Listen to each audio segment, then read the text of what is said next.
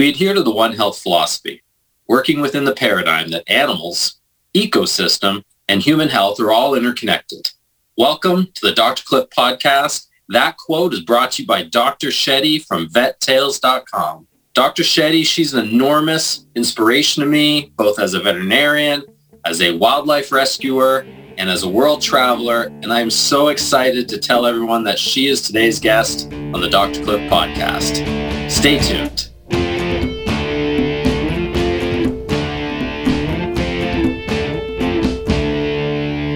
All right, welcome back, ladies and gentlemen. Let's get right to this. Happy World Wildlife Day, Dr. Shetty. Thanks for joining me. Thank you. It's a good day to join, actually. Yeah. Yeah, I didn't even really, I sort of clued in just halfway through the day. Hey, I'm going to get to talk to another wildlife rescuer on World Wildlife Day. So well, you know what? Tell me, I know all about you because I've been following you on YouTube and at VetTales.com. And I should say, for all the listeners, as always, there'll be lots of information for the guests' contact info at the description on the podcast front page, so they don't have to kind of listen if you say what your Instagram is or your YouTube or whatnot. But let's hear the story, Dr. Shetty, about you traveling around the world. How did you get to live this amazing life? Well, it's a long story, but I was working with wildlife in Australia before I moved overseas. I was struggling a little bit because I was working at both a wildlife hospital and a hospital. I often struggled going from being able to treat every patient with the gold standard care without having to ask how much they could afford, because my wildlife patients just got to be treated no matter what. And then I would go and see a client with a little puppy or, an elderly cat or something like this. And if they don't have the money to pay for the consult or treatment, I'd have to turn them away. And I really struggled with going back and forward between that type, a business environment and a conservation environment. So I eventually applied for a job working solely with wildlife, which was the job I got with Animals Asia in China, rescuing bears from biofarms. And that was very, very rewarding work, really, really amazing and very rewarding. But it was also very, very heartbreaking working so closely with an industry that isn't changing very quickly, unfortunately, in China. And the bears we were rescuing were this level of cruelty, poor animal welfare that I hadn't really been exposed to before. And after 2 years, I was pretty emotionally drained there. And I was finding it was making me to sometimes make veterinary decisions like euthanasia, because I was so attached to the bears we rescued, and we euthanize so many that it gets harder and harder every time. And so I kind of was ready, I guess, to work for myself and try and find a pathway that allowed me to help animals without kind of compromising my morals and without leaving me with such bad compassion fatigue. And so basically with my partner at the time, who was a sailor, we decided to move on board a sailboat. And after about a year on board, I inherited the boat just for myself and continued the mission. But as soon as we moved on board, the plan was always to do work with animals and do care to animals. And so the first year was really just getting it started. And in the last 3 years, developing it, where it's kind of a combination of giving direct veterinary care to animals, doing education with local communities and local veterinarians and animal workers on how they can improve animal welfare and health, and then filming it all and putting it on social media to also then share it with everybody else. So the last almost 4 years have been living aboard and, doing the veterinary dream of just sailing around and helping animals. So it's been pretty great. It is the dream. And so you're talking about the last 4 years, you're really focusing on the social media. And so you came out of Australia, as I can tell from your wonderful accent. Like, where have you gone? Yeah, so since living on the boat, like I said, from working with the bears in China, I traveled through Asia fairly extensively doing different wildlife work. But since getting the boat, I bought the boat in Panama. And basically have just been going up the coast, the Pacific coast, so Panama, Costa Rica, Nicaragua, Honduras, El Salvador, and now Mexico. So hit pretty much all the countries along the way. And I did go and volunteer in Guatemala without the boat as well. So we almost covered all of Central America, which has been pretty awesome. So I find it's a really great place to work. There's a lot of wildlife opportunities here, but also there's a lot of domestic animals in need as well. So it's been a really good place to teach other people, but also to find important veterinary work. Did you know Spanish before you started doing this trip? Because I saw you speak in Spanish on one of your latest episodes. Yeah, no, I didn't hablo any español before I got to Central America. In Australia, it's not a common language to get taught in Australia. We tend to get like Indonesian, Mandarin, Japanese in school. So I learned Japanese in school, which hasn't helped me so far. And then I learned a little Mandarin when I lived in China, but that was really, really difficult. And since arriving in Panama now, finally, almost 4 years on, I am fairly proficient with my Spanish. Would like to be better, but it's a process. Conversational at least, so that's conversational. Good. Yeah. I know a little bit of Japanese, but that's because I got my black belt in judo, and so you learn a lot of Japanese. And I actually know one saying I learned in grade 7 French class how to say in Japanese, "Please tie your shoelaces." And it's stuck. We have a lot of Chinese clients here in the Toronto area. So I was learning Mandarin for quite a while. And I was actually hoping on my first trip before Jamaica 4 or 5 years ago, I was hoping to go to Beijing, and it just didn't work out. So I was learning Mandarin, but now it's Greek. So I kind of done what you've done, is I've gone to all these different, not even related languages. Like it'd be different if you did French and Italian and Spanish. They're all similar, but you're that one side of your brain must always be firing, trying to figure out what language is that. Yeah, I attempted to start learning Spanish while I was still living in China because I knew I was going to Panama, and that just, my brain couldn't deal with trying to. I barely spoke any Mandarin. It was, even after 2 years of being there, it was pretty poor effort. But my brain just couldn't handle having like 3 different words for green or the number 1 or something in my head, so I had to just wait until I left. Something I've found that has happened to me, I'm really studying hard, like an hour a day, my Greek, because my wife is Greek and I like to know what she's saying to me when she's yelling at me. Sometimes I wish I didn't know, but I find if someone says something to me in another language, like I'll say hello or whatever, and I'll start talking another language. I'll answer it in Greek. Like even if they're asking me something in Mandarin, I'll answer it in Greek, and it's like my brain just says, well, that's not English, so it must be Greek. Do you get that the same? Yes, yeah, that's definitely what was happening when I attempted to learn Spanish when I was in China. It's been so long now that for the most part, my brain just switches to Spanish, which is good. But that's 4 years of immersion, so it takes a while. I'm being there nonstop. That's amazing. Your YouTube channel, what is, it's Sailing Chuffed, right? Yeah, Vet Tales Sailing Chuffed. What does stay chuffed mean? You always end your episodes with that. Yeah, it's like British Australian slang for being pleased or happy. So people use it like, I was chuffed that my football team won or something. All right. So one of the wildlife rescuers I work with, every Friday I volunteer at a wildlife rehab place, and she's from Australia and only came here maybe a year ago. So if she were to say to me, "Hey, good morning, Cliff, how are you?" would I say, I'm chuffed? Yeah, it can be used that way. So you can say that, I'm feeling chuffed, or that's kind of the play on words we use for the most part with our different donation tiers as well, where it's like feeling chuffed, staying chuffed, getting chuffed, because it's nice. Feeling happy or The donation tiers you're talking about on your Patreon campaign.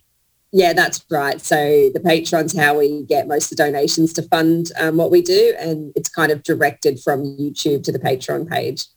Yeah, it's amazing, and I will implore all the listeners to to check out that Patreon, you can literally just search for Dr. Shetty or search for Vet Tales or Staying Chuffed, or you'll find it without a doubt. And we'll have a link on our page too.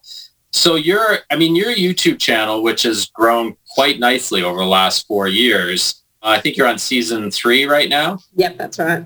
You're rescuing animals. You're having to fix your boat, which that's a lot of work, and that's a constant battle, is keeping your home in tip-top shape. Do you do all the editing? Because I don't know how to do that stuff. I get young kids to do it. Yeah, no, I pretty much did it all myself in the beginning. And my partner, Jim, now, he does a lot of the filming and helps me with editing, which is really great. So that's kind of been in the last year or so.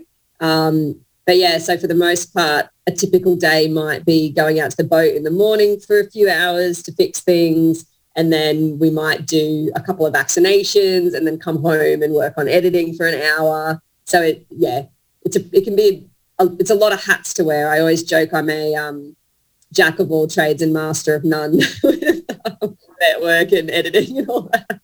And I think even being a regular veterinarian, it's pretty much the same too. We got to do, we're like Kramer says in Seinfeld, we got to do all these different animals, all these different specialties, and we're quite good at all of them, but we don't master any of them.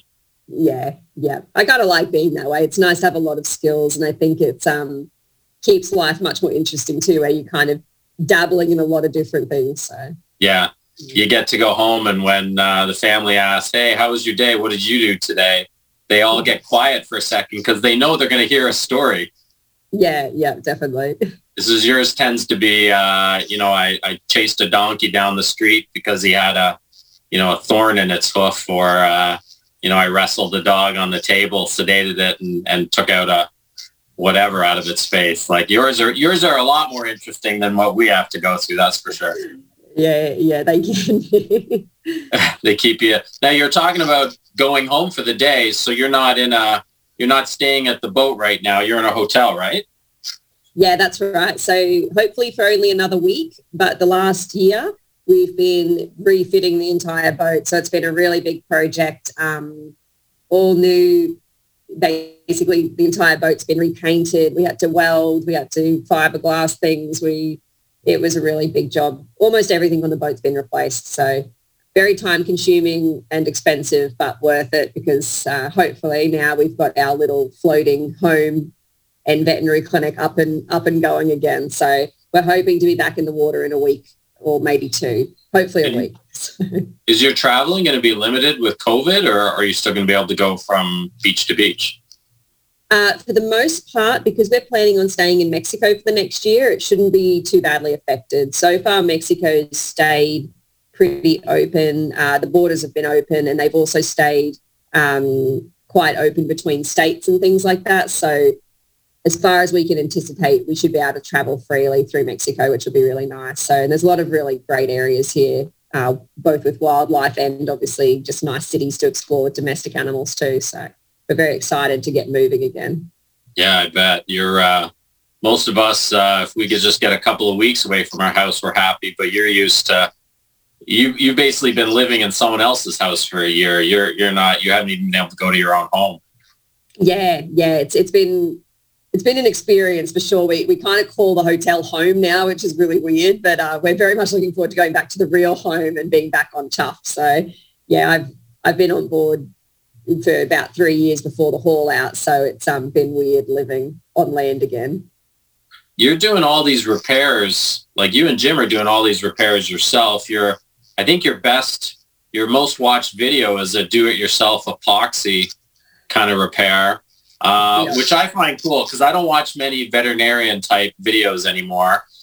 Sometimes I get mad at the camera and say, you're not doing it right, or, it's not a corn allergy or whatever the situation may be. But I get to learn all about boat repair watching your episodes. How did you learn? Did you grow up knowing how to do this, or? No, I had never been on any sailboat until I moved on board Chuff. So it was very new to me. I had grown up in a beach community though, so I'd been exposed to boating, out in little dinghies to go fishing and stuff, but not the sailing world.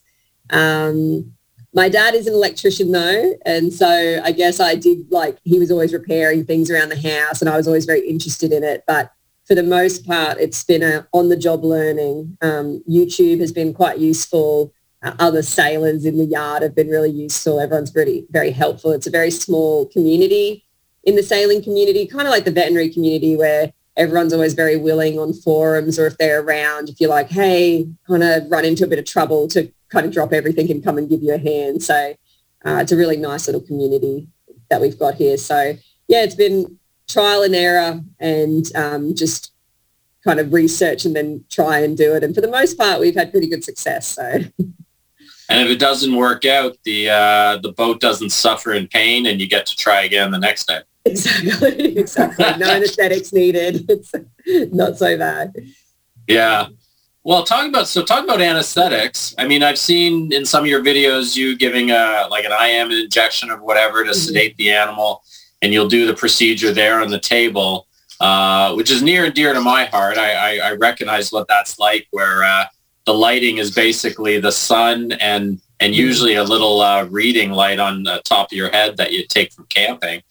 But do you ever sort of knock on the door of a local veterinarian and utilize their clinic, or is where you're at, is there no veterinarian clinics? Yeah, so believe it or not, most of the animal footage from this last year has been filmed at the local veterinary clinic. So that is the state of the veterinary clinics here. Oh, wow. There are some bigger clinics about 45 minutes away in the city that do have X-ray and ultrasound, but it's pretty rare. Not every clinic has X-ray and ultrasound or blood machines.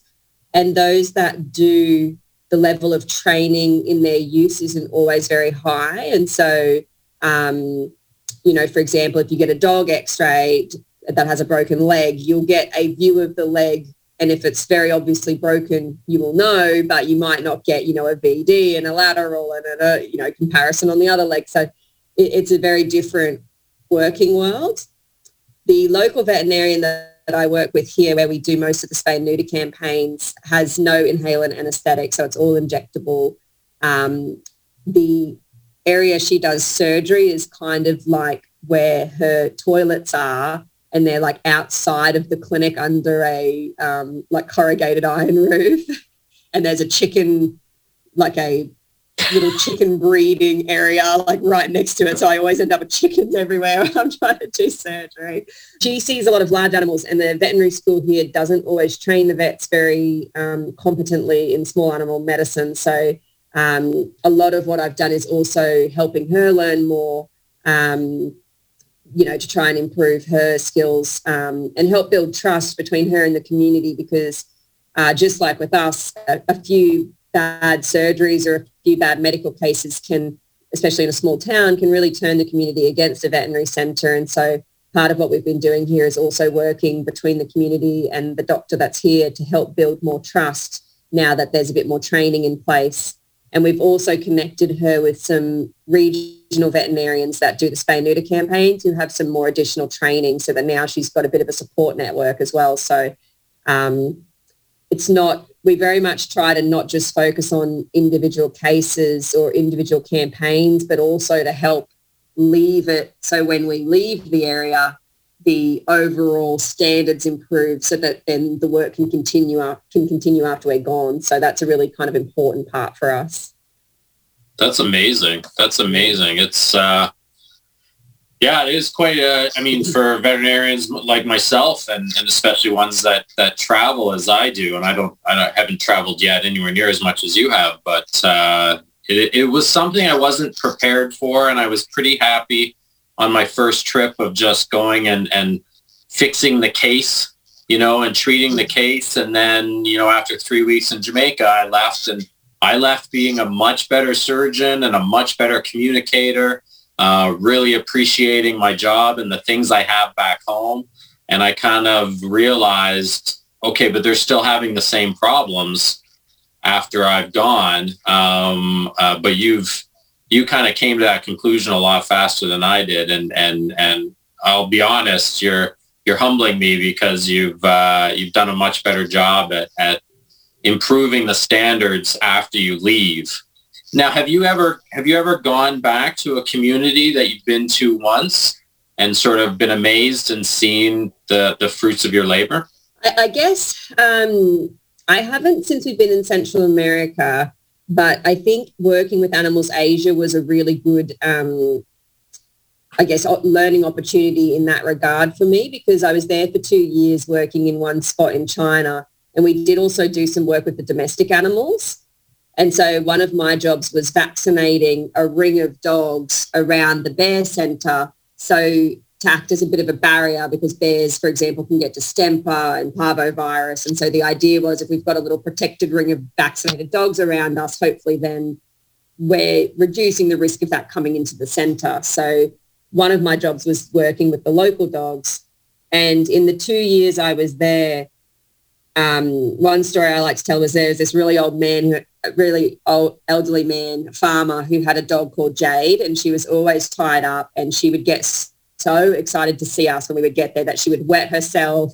Because she was never got any attention. He only fed her rice, so she was quite malnourished. And so I would go almost every week, and I would walk her, and we would bath her, and I would bring her food, and I would talk to him about how important the food was, and I would bring a translator, and it was always this thing. And 8 months later, it's pretty much the same. 14 months later, Jade wasn't on the chain anymore. She was allowed to run around the house. And then right before I left 2 years later, he had bought his own bag of dog food for Jade. And so it was one of those moments where I was like, okay, it happened slowly, but, it did happen. Like, him seeing how much I cared and me talking to him over and over again, it does eventually help, And I have heard stories from where we've been in Panama from my friends who have boats there, because in 2 of the islands, we actually spayed every female dog bar about 3 of them in 2 communities. So we did, I think, something like 100 animals over the 2 communities. And they still, even now, 3 years on, have a far healthier population and far less stray dogs, just from that one really big campaign we did to try and kind of have a lasting effect. So I do think it does have a long-term effect, even if you don't necessarily see it there and then. But we are hoping to eventually, turn the journey around and come back through again and see what's happened. But even here in Puerto Madero, where we've got the boat, I spoke to the veterinarian the other day, and she said to me, like, oh yeah, the regional vet, Dr. Barraquel, he's coming back in 2 weeks for another spay and neuter campaign. And so that was organised without me even knowing about it. So they're now organising it themselves. And so, that was a really nice little thing. I was like, oh, cool, they don't need me anymore. That's your job, is to make yourself obsolete as fast as possible. Basically. Which is, it's a funny way to work, but it's a good way to do it. I'm just thinking, so you were in Panama. Have you had is Panama a communist country? No. The reason I ask is, have you gone to any communities or any countries where you kind of felt unwelcomed, or you were hindered due to like local politics or religion or something like that, where you couldn't give the medicine had to go to the government, and then they got to direct it out? Or have you had any problems like that? Yeah, definitely.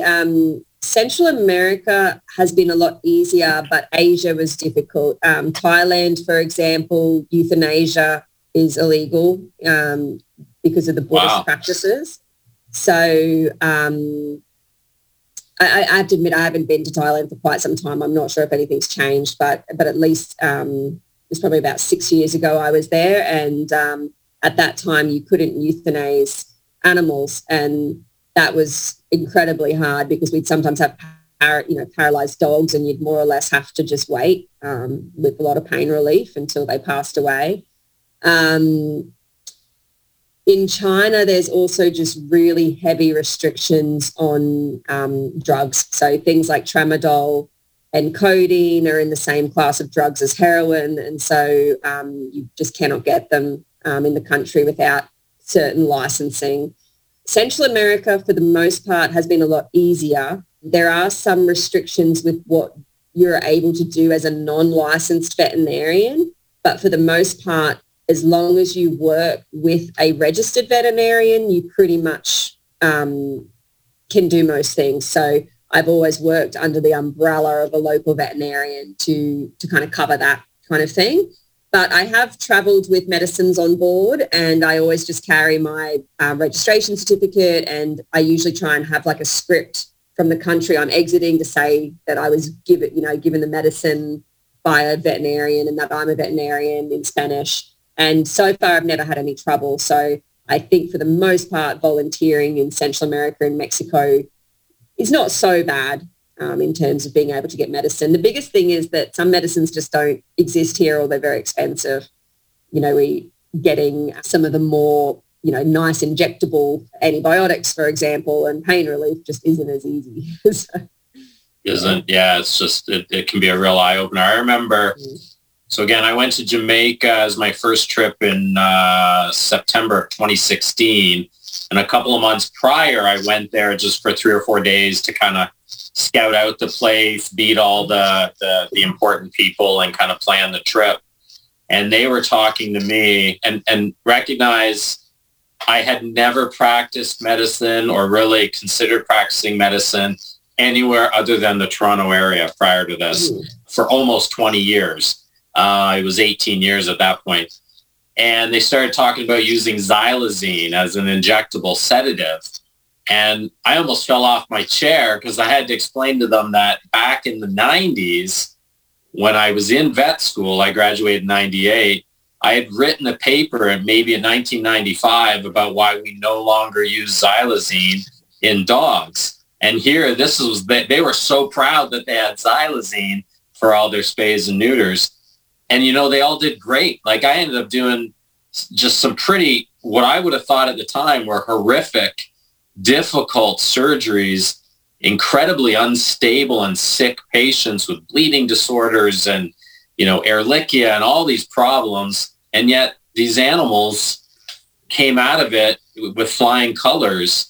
And I have a few theories, but I'm still not sure why, in these other underserviced countries and these sort of developing countries, why they don't really have bladder stones and blown cruciates, and they just they swallow mango pits and they don't seem to ever get obstructed. I can't figure out why us Canadian or the Canadian dogs and cats are so, we might actually be soft here in the Great White North. I'm not really sure what the issue is. No, it's the same going back to Australia. I always joke that Australian dogs are wussies compared to, compared to the Mexico dogs. But yeah, I've seen dogs here. Like we had one rescue come in that had healed a fractured femur, and it had healed overlapping by about 3 centimeters just on the streets, presumably. And the dog was running around fine. It was kind of somewhat, the only reason we realized was there was a wound on the leg. And when we kind of started cleaning it, there was a bone fragment. And we were like, oh, okay. Pulled that out, cleaned it. And then the vet I was working with at the time actually did have x-rays in San Cristobal where I was. And we took an x-ray and we're like, oh, that's a healed fracture. Okay. We don't need to do anything more. It's pretty amazing. And yeah, as you were saying, my general anesthetic protocol is xylazine, ketamine, and midazolam. It's called Ketamid, which is a really nice little combo, ketamine, midazolam, all in one, and then the xylazine. And I also felt like a little uncomfortable at first using it, but I've never had an anesthetic death under it, even with some very debilitated dogs with, like blood. I've done spays where the dogs have bruising from Ehrlichia before you even start surgery. And I've got it pretty down now where my spays wake up about 4 minutes after I close. I've got my like top up and my, induction doses all really pretty down pat. But yeah, it's you kind of learn to make do, which is, very important, I think. But yeah, it can be a little scary at first with some of these medicines that you're like, I shouldn't use this. You're not allowed to use this. And you got to solve these problems and make diagnoses without good x-rays, like certainly without digital x-rays, or often without x-rays at all. And have you, you've been doing this traveling for about 4 years. Have you spent time back in sort of the perfect world of Australia during that period and worked at a companion animal hospital? Yeah, I've locumed in Australia just to save up extra money here and there throughout it. And it's always a strange transition for me. I do really think, though, that it's made me a much better veterinarian overall, just because you're exposed to so many things and you get a lot more confident in your own ability because you realize that your brain and your hands can do 99% of the work, and, the instruments and the tools that we have in the clinic are really important, but our brains and our hands are the most important tool. Yeah. I feel like in general, taking a good history and doing a really good physical examination is so underappreciated and maybe even like under-respected a little bit now, because it's so often, a vomiting dog comes in and you're like, oh, well, let's run a blood test and then I'll know what's going on, or let's do an x-ray and then I'll know. Whereas you can gain so much if you ask some good questions and, do a proper physical exam. So I think it's really important to remember that. Yeah, hopefully I got a lot of like future veterinarians and vet students following me. So when they hear this, I constantly tell them, get out and volunteer in developing countries, because one, they need it.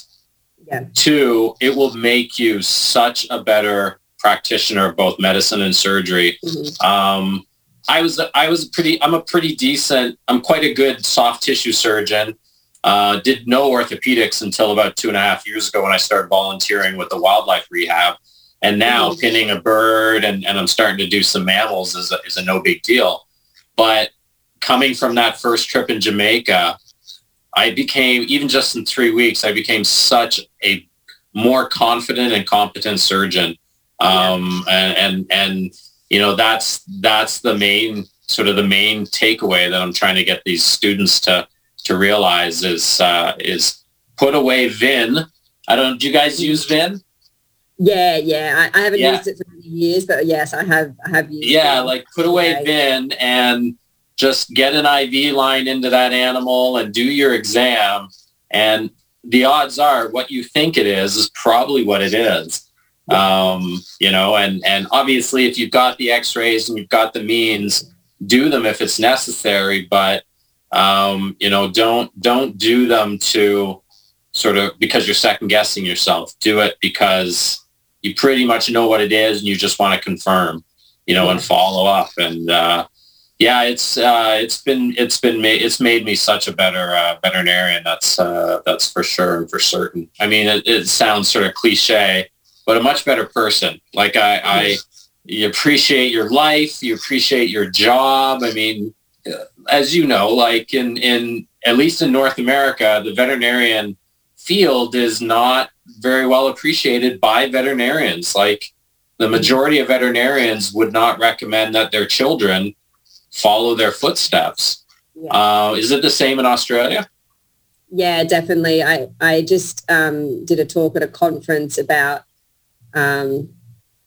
like a new imagined future for veterinary medicine, which was kind of based on that there's so much dissatisfaction among veterinarians where, you become a veterinarian because you love animals and you want to save animals, but the reality in a business isn't always the same as how you imagined it. And I think a lot of people get a little bit disillusioned, as they continue to practice. So, I definitely think that that's a really important thing that needs to be addressed in the veterinary industry is how we can better service animals and how we can do so affordably, because obviously as businesses grow and things become more expensive, we charge more and then not everybody can afford it and it becomes a bit of a vicious cycle at times. But also I think recognizing that the 60-hour, 70-hour work week, the student debt, the compassion fatigue, the high expectations, getting sued, all of those things need to be changed. And I think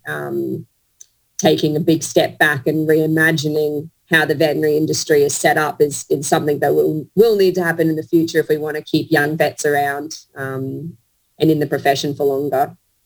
Yeah.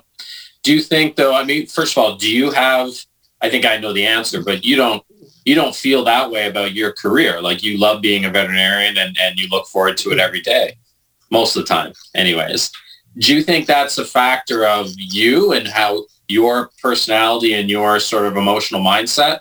Or do you think it's primarily that you've been able to step away from companion animal medicine and surgery and focus on wildlife? I think a mixture of both, because for the most part this last year being here, I've done predominantly domestic and companion animals. And so I think the big thing for me was taking a step out of the classic veterinary clinic. I think at the moment, the way a classic veterinary clinic is set up is there are some very great, I'm sure you're a really good boss to have, but, there are a lot of clinics the clinics I worked in when I was younger were rural clinics. The senior veterinarian was a lot older. He owned the practice. He'd been doing things a certain way for 40 to 50 years. And nobody got a say in how that was, and so I think that contributes greatly to people feeling dissatisfied. And I was also just so tired, between the after hours and the long hours, and then being somebody who is really, really dedicated and wants to do the best for all my patients. I think as a young vet, I was just so tired all the time. And now I think the biggest change for me that keeps me so passionate about my career is that I have time to be passionate about it. I don't do veterinary work every single day, and I don't do it for 8 hours every single day. I might, in a week, I might do, 18 hours of veterinary work, and then I'll do 18 hours of boat work and editing work. And then I also am really careful to make sure that my free time for things that I enjoy is kind of equal to the amount of time that I put into work-related things. And I think that's something that as a society, we don't really do anymore. We, spend so much time at work and sleeping to catch up from how tired we are from work. And we don't spend that much time, being with family and reading books and surfing or going to the beach or whatever it is that you like to do, So I've really worked very hard to have a really stable work-life balance. And I know it's much easier to do that when you live on a sailboat in Mexico. But, I do think it's something that as an industry, we need to strive for within every veterinary clinic and every practice to try and get those hours down a little more and make the industry kind of a happier place for everybody to be, I guess. Yeah. I would say, you joked about it being easy, it's easy for you to say when you're on a boat in Mexico. They didn't just give you this boat. You didn't win the lottery and they gave you took a chance. You took a big chance at a huge risk sort of to your time and financial, and you made that lifestyle change. And I'm not living on a boat here in Canada. There's no way. It's a little too cold, though we are going to talk about surfing in a second, and surfing in ice water. I've made that change as well, that I choose to do what I love, and thank goodness that my job is part of it. But you're actually one of the few people who have found that work-life balance. And it truly is a balance. Like it truly is a 50-50 kind of split for you. Yeah, exactly. And I do think that's probably one of the biggest things that the industry is lacking is I just think, people are like, oh, I don't understand why I'm unhappy. I really wanted to be a vet. I thought I would love it. But it's like, I really just believe that it's kind of impossible to be happy if you're working in an industry that it requires so much physical, mental and emotional commitment, because being a vet is, it's pretty physically demanding. We're emotionally committed and we're having to use our brains constantly at a pretty high level. I don't think anybody can do that for 60 hours in a week and not start to feel either depressed or unhappy at some stage. It's just kind of impossible. We weren't really built to do that. And so I think recognizing that and being able to have a little more free time is really important. Yeah. So talking about free time, we've talked about sort of two shared loves, traveling and veterinary medicine. And the last one, hanging 10, or at least I didn't even know. I only picked up surfing. So we're talking about surfing here. I only picked up surfing 6 months ago, 8 months ago, maybe in the summer here. So I didn't even know what hang 10 meant until I started reading magazines. And for those who don't know, it's where you stand on, usually on a longboard, right? Yeah. And you have all 10 toes curled over the edge. They're hanging over the edge of the surfboard. You're a good surfer. You're carving some pretty decent waves there. But you're an Aussie. You guys surf like we play hockey. Everyone knows how, right? Well, I actually only learnt to surf not even 2 years ago. So really? You can catch up. I'm trying to think what it was now. No, I lie. It was 2.5 years ago. Yeah, 2.5 years ago. All right. My years have blended. 2020's disappeared a little bit. There's a couple of things going against me for catching up. One of them is I'm a lot older than you are, and that makes a difference. Secondly, I don't have the opportunity. We have no tides here. We're surfing on Great Lakes. Have you ever done lake surfing before? No. I've only done tropical ocean surfing. I've never surfed anywhere very cold either. Well, yeah, and so not only is it cold, because we don't have, so I started in July. There are no waves in July. Like it is flat as can be. So I got to practice my paddling and my balance and doing planks and whatnot. Oh, there you go. But all of our waves show up due to the wind, and our best, so I'm doing air quotes for the people not watching this, our best waves are January and February, and they're due to wind. You know, we need a long and hard wind from a certain direction. So the waves are also like, it's like trying to surf in a washing machine, apparently. Oh, God. They're very sloppy. They're very erratic and coming in different angles. Whereas you guys, I watched one of your ones and you were talking about this one spot where it's like potentially 2 kilometers of a single wave. Pavones. Yeah, Pavones. Like, very good wave, yeah. that's a nice wave to learn, because you can you just practice and practice and practice and practice. So what are you I'm still riding my 8-foot foamy. What are you riding right now? I have an 8-foot custom board that was made for me. It's I got very into surfing very quickly, and so paid to have a custom board made. It's probably the biggest purchase I've made in 10 years. It's an 8-foot kind of nose rider style board. So it's been made to be able to ride single fin, and you can hang 5 on it. So, but I would like to get a bigger board next. I think I like to longboard. Oh, really? I see. I just want to get shorter and shorter eventually, and see if I can do some skateboarding tricks on my little 6-foot fish or something of that nature. It's whether or not my old busted up hips can handle the torque. I'm not 100% sure. We can start wrapping stuff up now, anyways. And I pray that you have a chance to come down to Toronto sometime. I would say during the winter, so that I can get you a nice 8mm wetsuit to borrow. Okay. And we can go surfing where there's chunks of ice floating beside you in the water. I would like to try it. I'll try. It's actually amazingly, again, this is my first winter doing it, and it's amazingly warm in those wetsuits. And even with the giant ice beards that I have developing, it's pretty comfortable. We know you're heading out soon. Once your boat is finished getting renovated. What do you think the next year or two holds for Dr. Shetty? You just going to keep traveling? I think that's a very real possibility. I'm hoping to be in Mexico for at least a year. We want to take the boat into the Sea of Cortez and look at doing some wildlife work up there, and maybe even some marine mammal stuff, but also doing the domestic animal spay and neuter campaigns, vaccinations, that kind of thing.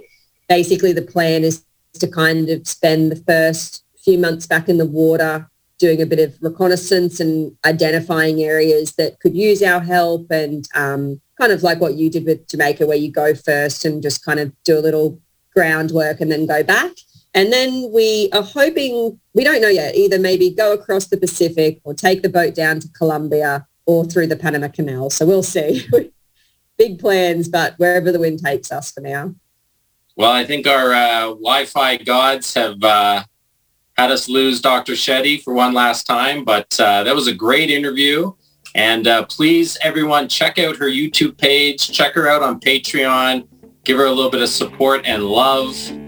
Thank you for listening to this episode. I am Dr. Cliff. This is Dr. Cliff Podcast. Be kind to animals.